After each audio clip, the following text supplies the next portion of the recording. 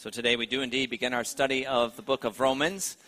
There are 27 books in the New Testament, and Paul wrote nearly half of them, 13 letters. Most of them are letters to churches that he planted. The book of Romans is Paul's letter to the church at Rome. Paul did not himself plant this church, but this church most likely was started by Jewish believers when they gathered together after the day of Pentecost, after the Holy Spirit had been poured out upon believers, and they were coming to know the Lord as their Savior. They started churches all around the area, and this church at Rome was one of them. And so Jewish converts made up this church at the beginning, but then they were forced to leave Rome, and as they left, the church filled in with Gentile converts. And then it was about 5 years later or so where these Jewish believers were allowed to return to Rome, and so they came back to this now Gentile-dominant church, and there were some problems. There was some conflict in this multi-ethnic church. So one of the main reasons that Paul writes this letter to this church at Rome is to encourage them to have unity around the gospel. It is the gospel of Jesus Christ that is the message that the church needs to hear and heed, to believe and obey. This is Paul's longest letter. Some have called it his magnum opus, his most important work. And it certainly is his fullest explanation of the gospel, the good news about the life and the death and the resurrection of Jesus Christ.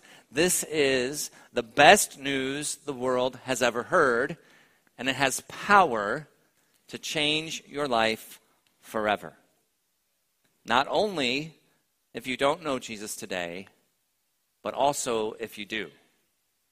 This message will change our lives. So today we begin with the introduction to this letter. And even here, in these opening verses, Paul's emphasis is on the gospel. Another pastor in our denomination, Ligon Duncan, has said that in this introduction we have the authority of the gospel, the nature of the gospel, and the transforming power of the gospel. So I'm going to simply use those headings as the outline for the message this morning. We begin with the authority of the gospel. Let's start at verse 1 again. Paul, a servant of Christ Jesus, called to be an apostle. So this letter was written by one who is a servant of Christ Jesus. If you read Paul's other letters in the New Testament, you'll see him speak of this often. In his letter to the church at Colossae, he writes, "Whatever you do, work heartily, as for the Lord and not for men, knowing that from the Lord you will receive an inheritance as your reward. It is the Lord Christ you are serving." So, beloved, in whatever you do, are you serving the Lord Christ? In his letter to the church at Galatia, he would write, "For am I now seeking the approval of man or of God? Or am I trying to please man? If I were still trying to please man, I would not be a servant of Christ." Paul serves Christ above everything else. Do we do the same? If we want to learn how to be a servant of Christ, the Apostle Paul will be a good guide for us. He will teach us. He will show us how as we make our way through the book of Romans. But why was he a servant of Christ? He wasn't always a servant of Christ. He was a servant of Christ because he was called to be an apostle. He didn't choose this.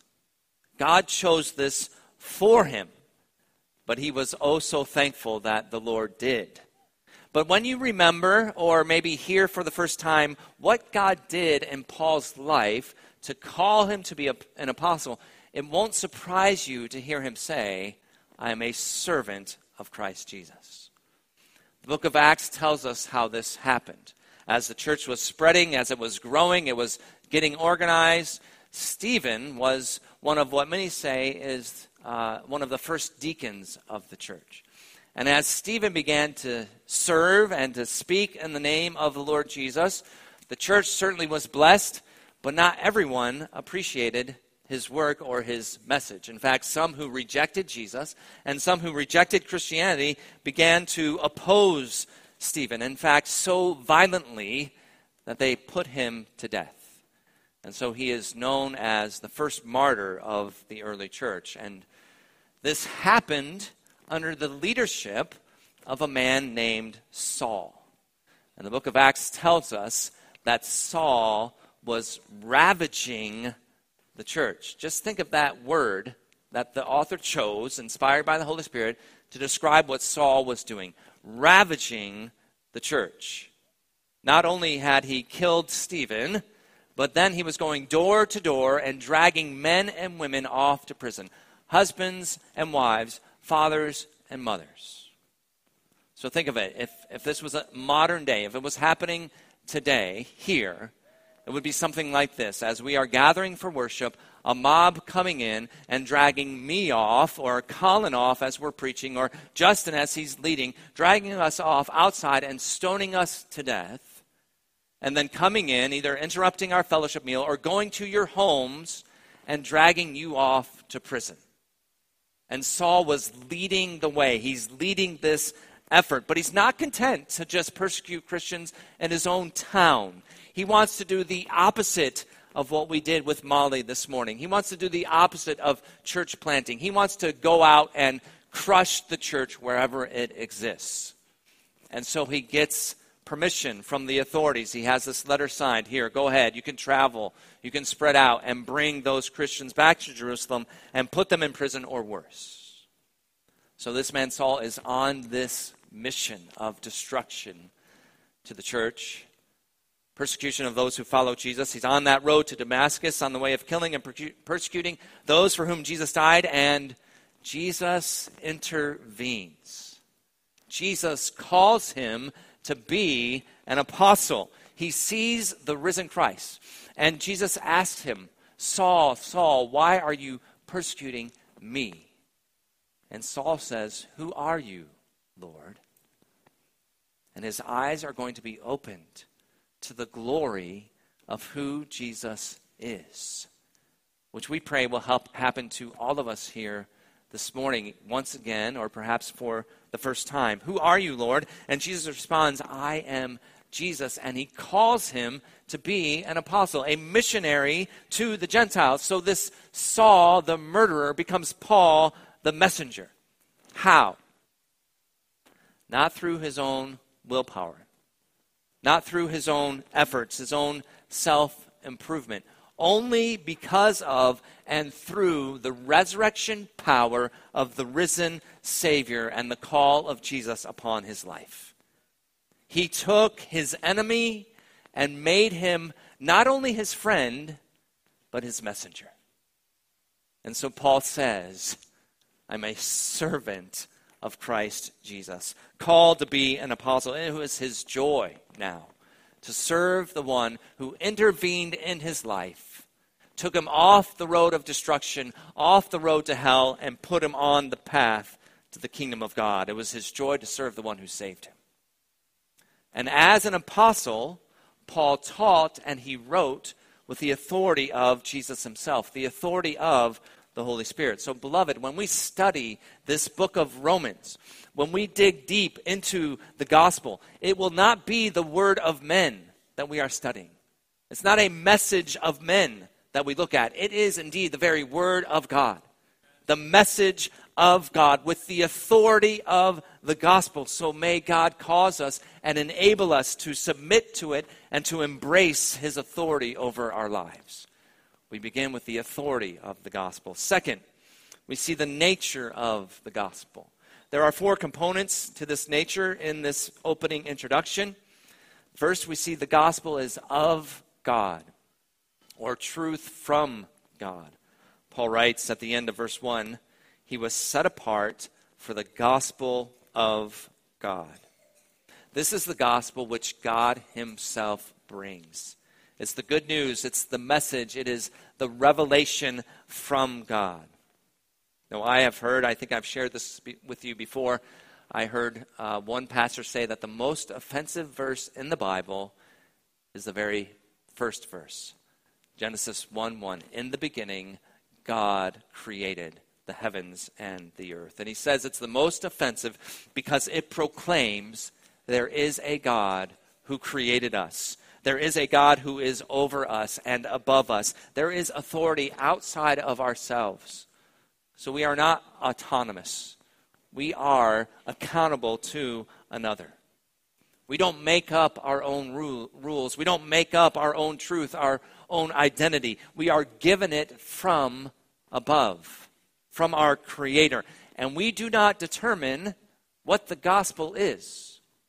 We don't determine what the good news is or the way to God or how people are saved or which religion is true. God and God alone does. The gospel of God is truth.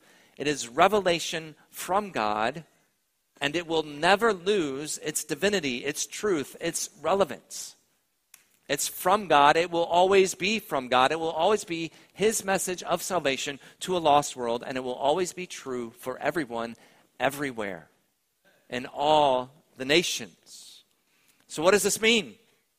This means that the gospel is not only the best news the world has ever heard, it is the most important news that you could ever hear. It is truth for everyone, and everyone, without exception, needs it. You today need it.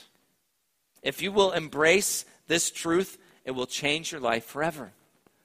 But if you do not embrace the truth of the gospel, if you do not yield your life to the God of the gospel and do not worship Jesus as your Lord, not only will you perish in your sins, but the way that you live your life will not be in accordance with the truth, with the way that God, your Creator, designed, and you will not flourish.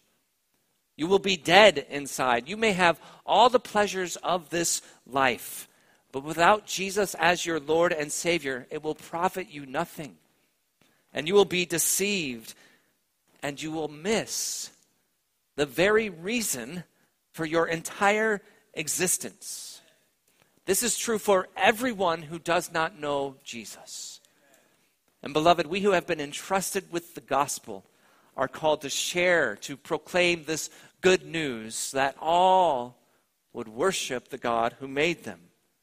The gospel is truth from God that everyone is called to believe and to revolve our entire lives around. Second, the gospel is rooted in the Old Testament. Paul was set apart for the gospel of God, and verse 2 goes on and says, which he promised beforehand through his prophets in the Holy Scriptures. So the New Testament has not yet been written when Paul is writing this letter. Here he's talking about the Word of God contained in the Old Testament. And he refers to it as the Holy Scriptures. It is indeed the authoritative Word of God. And in the Old Testament, God promises the gospel. He tells us about Jesus. The entire Bible is the story of Jesus, beginning in the Old Testament. I'll give you just one example this morning from Psalm 16, verses 9 and 10. So King David wrote this psalm. He was the greatest king of God's people in the Old Testament. And he's praying for and he is rejoicing in God's help. And he ends by saying these words, therefore my heart is glad. My whole being rejoices. My flesh also dwells secure. For you will not abandon my soul to Sheol or let your Holy One see corruption. Now David is praying about himself. But he also knows that he will die one day. So he wasn't only talking about himself.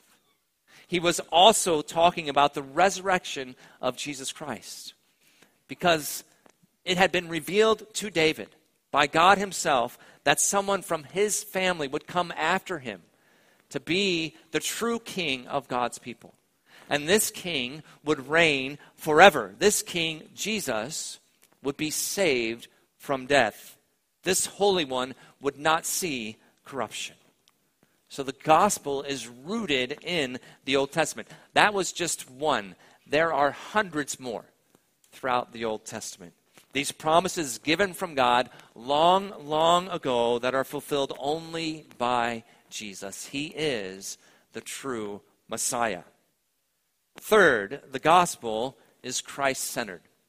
The gospel is Christ-centered, verses 3 and 4. This is the gospel of God concerning his Son, who was descended from David according to the flesh. The gospel is the good news about Jesus, the Son of God, and he was descended from David. So the Old Testament tells us that God's Messiah, the Savior of the world, the one who would be the true anointed king to reign forever, he would be from the family of David. And Paul here tells us Jesus was descended from David. Jesus is the one that was promised long ago, the one that the prophets wrote about. And in telling us this, he's not only telling us that Jesus is the fulfillment of these Old Testament promises and prophecies, but he also says, according to the flesh. He's saying Jesus came and was a true man. And in his true humanity, he was born in the weakness of human flesh. He had a body that would indeed suffer, that would die. And so he can sympathize with us and our weaknesses and in our sufferings. But Jesus did not die a normal death. And beloved, this is why the gospel is such good news for us. It's why you need to hear it and believe it and revolve your entire life around it. Because although God created you in his image for his glory, and he created you to be with him, to worship him, and to live in loving fellowship with him forever, we have all sinned and fall short of that design. We have fallen short of the glory of God, and our sin deserves punishment. And the Word of God, the truth from God, tells us that that just punishment for our rebellion, for our sin, is death. The wages of sin is death. But God showed his great love for us, and that while we were still sinners, Christ died for us. It was a death unlike any other. It was not a normal death. Jesus gave himself up to be crucified on the cross in our place. Why? To take the death we deserved. To take our punishment for our sins. His death was our salvation. Amen? So Jesus was truly man. And as man, he was able to serve as our substitute, to take in his own body on the tree the punishment that we had earned, that we had deserved. But Jesus was not only truly man. He was and is also truly God. And so the weakness of his humanity that we see in his death was contrasted with the triumphant power displayed in his resurrection from the dead.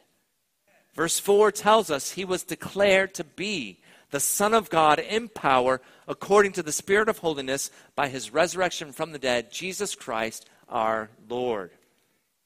Now listen carefully. Jesus did not become the Son of God when he was raised from the dead. He always was and always will be the eternal Son of God. But what happened? He was vindicated. His divinity was put on display in his resurrection from the dead. This is no ordinary man. There is something unique about him. Behold the risen Christ, the Son of God in power. His enemies thought they could defeat him. They could silence him, but they were so wrong. And his living presence before their very eyes was irrefutable proof. He is the Son of God risen from the dead. Listen, you have to deal with Jesus. He died and he rose again. So how do you respond to a risen Savior? You worship Jesus Christ our Lord. The gospel is the good news concerning the Son of God. Beloved, Jesus is central to the gospel of God. You cannot have the gospel without the true historical sinless life of Jesus, without his crucifixion and his death and his burial and his bodily resurrection. This is the gospel of God. And if anyone tries to preach a message devoid of Jesus and claims that it is the gospel, the way of salvation, the truth, it is not from God. The gospel of God is the good news concerning his Son. It is all about Jesus, our Savior. And then fourth, the gospel is for the glory of God among all the nations. Verse 5, Paul continues, through whom we have received grace and apostleship to bring about the obedience of faith for the sake of his name, among all the nations. So Paul's mission, his calling from God, his Creator, is to bring about the obedience of faith. And this obedience of faith, it is a wholehearted commitment of devotion to Jesus Christ and to the truth of his gospel. It is obedience to Jesus' command when he preached, repent and believe the gospel. And this obedience of faith is for the sake of his name among all the nations. The gospel is for all peoples everywhere. Some will say that this message is too exclusive. And we would say, yes, there is a sense in which it is exclusive. For there is only one way. There is only one Savior. There are not many gods that you can go to. There is one God, Jesus Christ, given for your salvation. So yes, there is a sense in which it is exclusive, but it is also the most inclusive message you could hear. For all are welcome. Anyone and everyone who repents and believes in Christ is welcome into his eternal kingdom through Christ alone. God's design, his desire, is that people among all the nations of the world would hear and believe the gospel. But why? Why does God desire this? Not only, we could say, not primarily for our good, for our blessing, although it is most certainly for our good and our greatest blessing, but primarily for the sake of his name, for the glory of God, his own glory. Beloved, what takes center stage in the promotion of the gospel is not the individual, it's not people, it's not you or me, it is the Savior, the Creator, the honor and glory of Jesus Christ. And so, beloved, our own aim in promoting the gospel and sending out Molly, who is the first but hopefully not the last member that we will send out for the sake of his name, our own aim must be oriented to his purpose. Yes, we love all peoples of all nations, but what do we love most above all else? The glory of our Savior. Amen. Perhaps one way we could consider this is to ask ourselves, are we God-centered or man-centered? Are we God-centered or man-centered? Is your highest aim in everything in life the glory of God? Or is it your own good, your own benefit, or perhaps the good of others? Now, in God's economy, in his perfect wisdom and his glorious kingdom, those aims are not opposed to each other. His glory is our good. But beloved, it is the glory of God that drives and determines and defines the good of man. And so if you remove the glory of God from the picture, if you seek to define your own good, what you think is best, what you desire, what you want or need to flourish in this life, apart from God and his glory and his ways, it will not lead to life, but death. Not peace, but pain. Not shalom, but suffering. For the sake of his name. For the glory of God. This must drive everything we do, even our proclamation of the gospel. Now, yes, amen, of course, we want all people everywhere to believe. We want them to know the joy of having their sins forgiven. We want them to know the love and the peace of our Savior, Jesus Christ. But if it's the response of man that drives or determines what we do, not only will we struggle with discouragement, over time, this is what happens. God and his glory and his ways and his means get pushed to the side. And we begin to invent our own. We must guard against that. We seek the obedience of faith among all nations, primarily for the sake of his name, for the glory of God. This will drive and determine everything we do. Listen, beloved, this entire introduction is all about God. It is all about God from start to finish. It is God who calls. It is God who sets apart. It is God who promises. It is God who gives prophets, who reveals his word. It is God who sends his Son, who gives his life. It is God who raised him from the dead, who is Lord over all. It is God who equips his people to serve for his glory. It is God who calls you today to belong to him, from him, and through him, and to him are all things. To God be the glory forever. Amen? You ready to study Romans? Come on!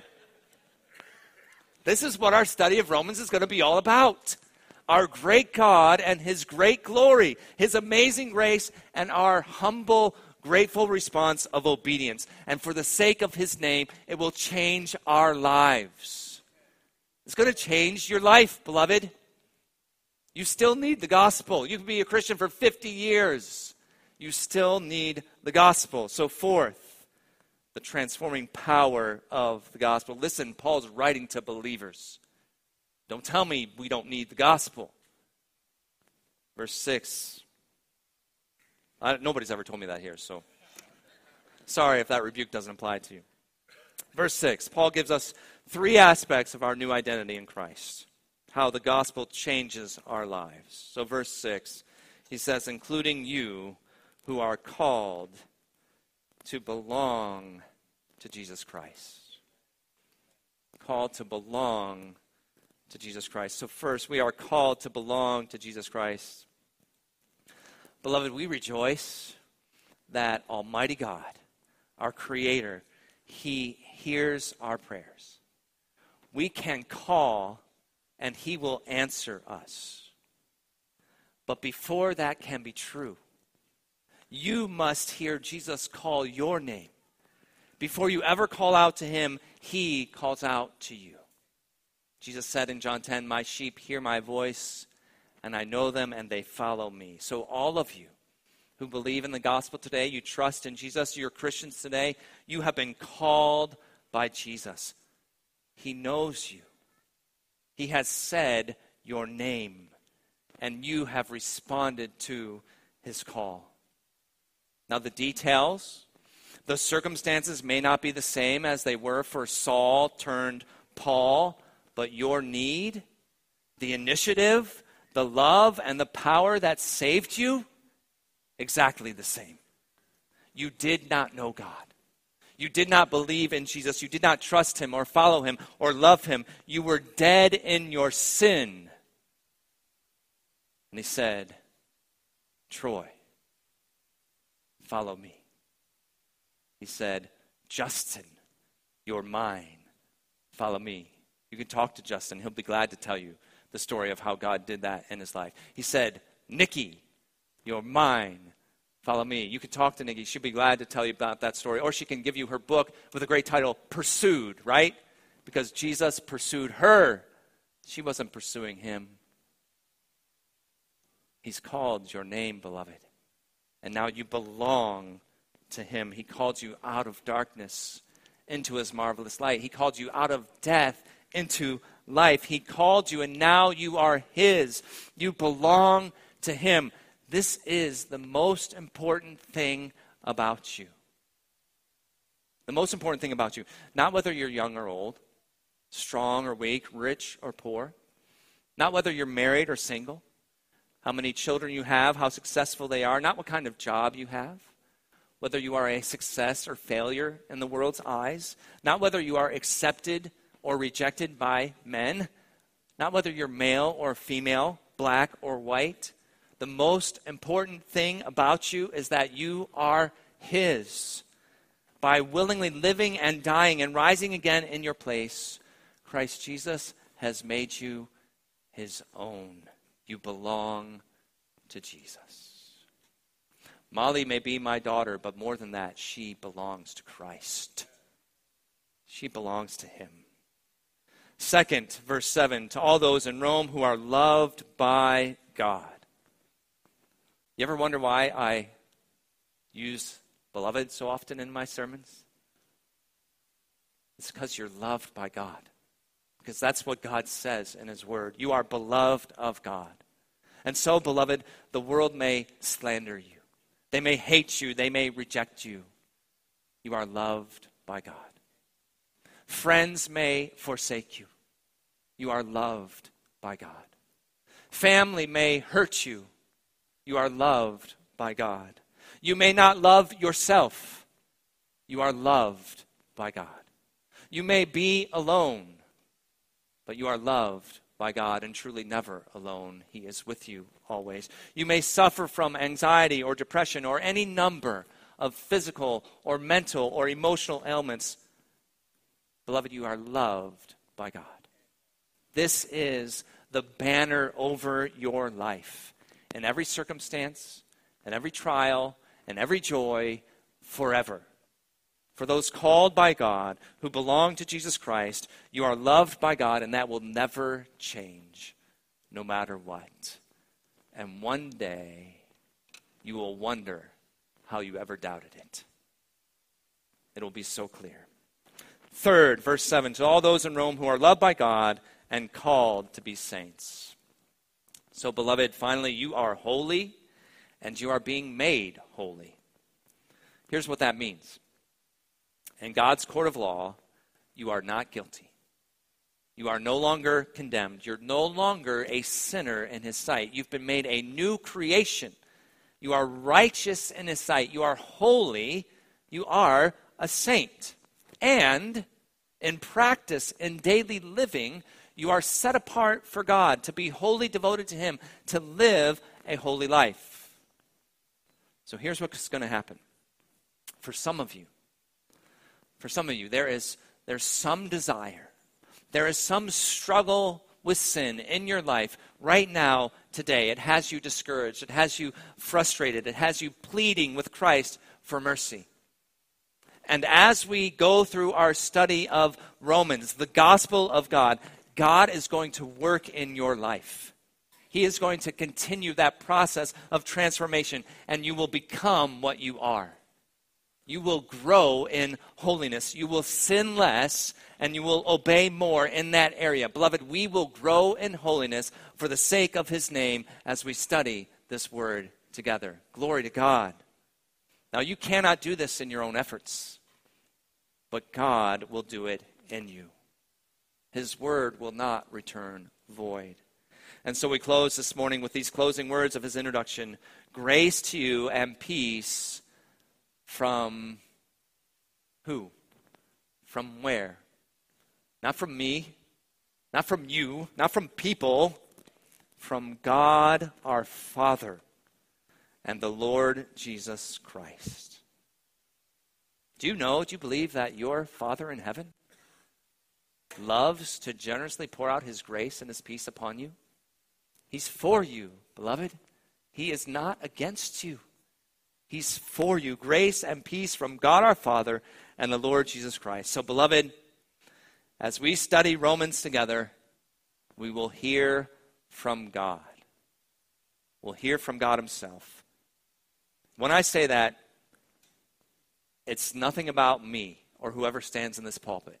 And it is everything about God and his promises in his word. So we'll hear from God, the creator of all things, the author of our salvation. We'll hear from God the truth about his Son, and we will be made like him for the obedience of faith, for the sake of his name among all the nations. Amen. Amen. Glory to God.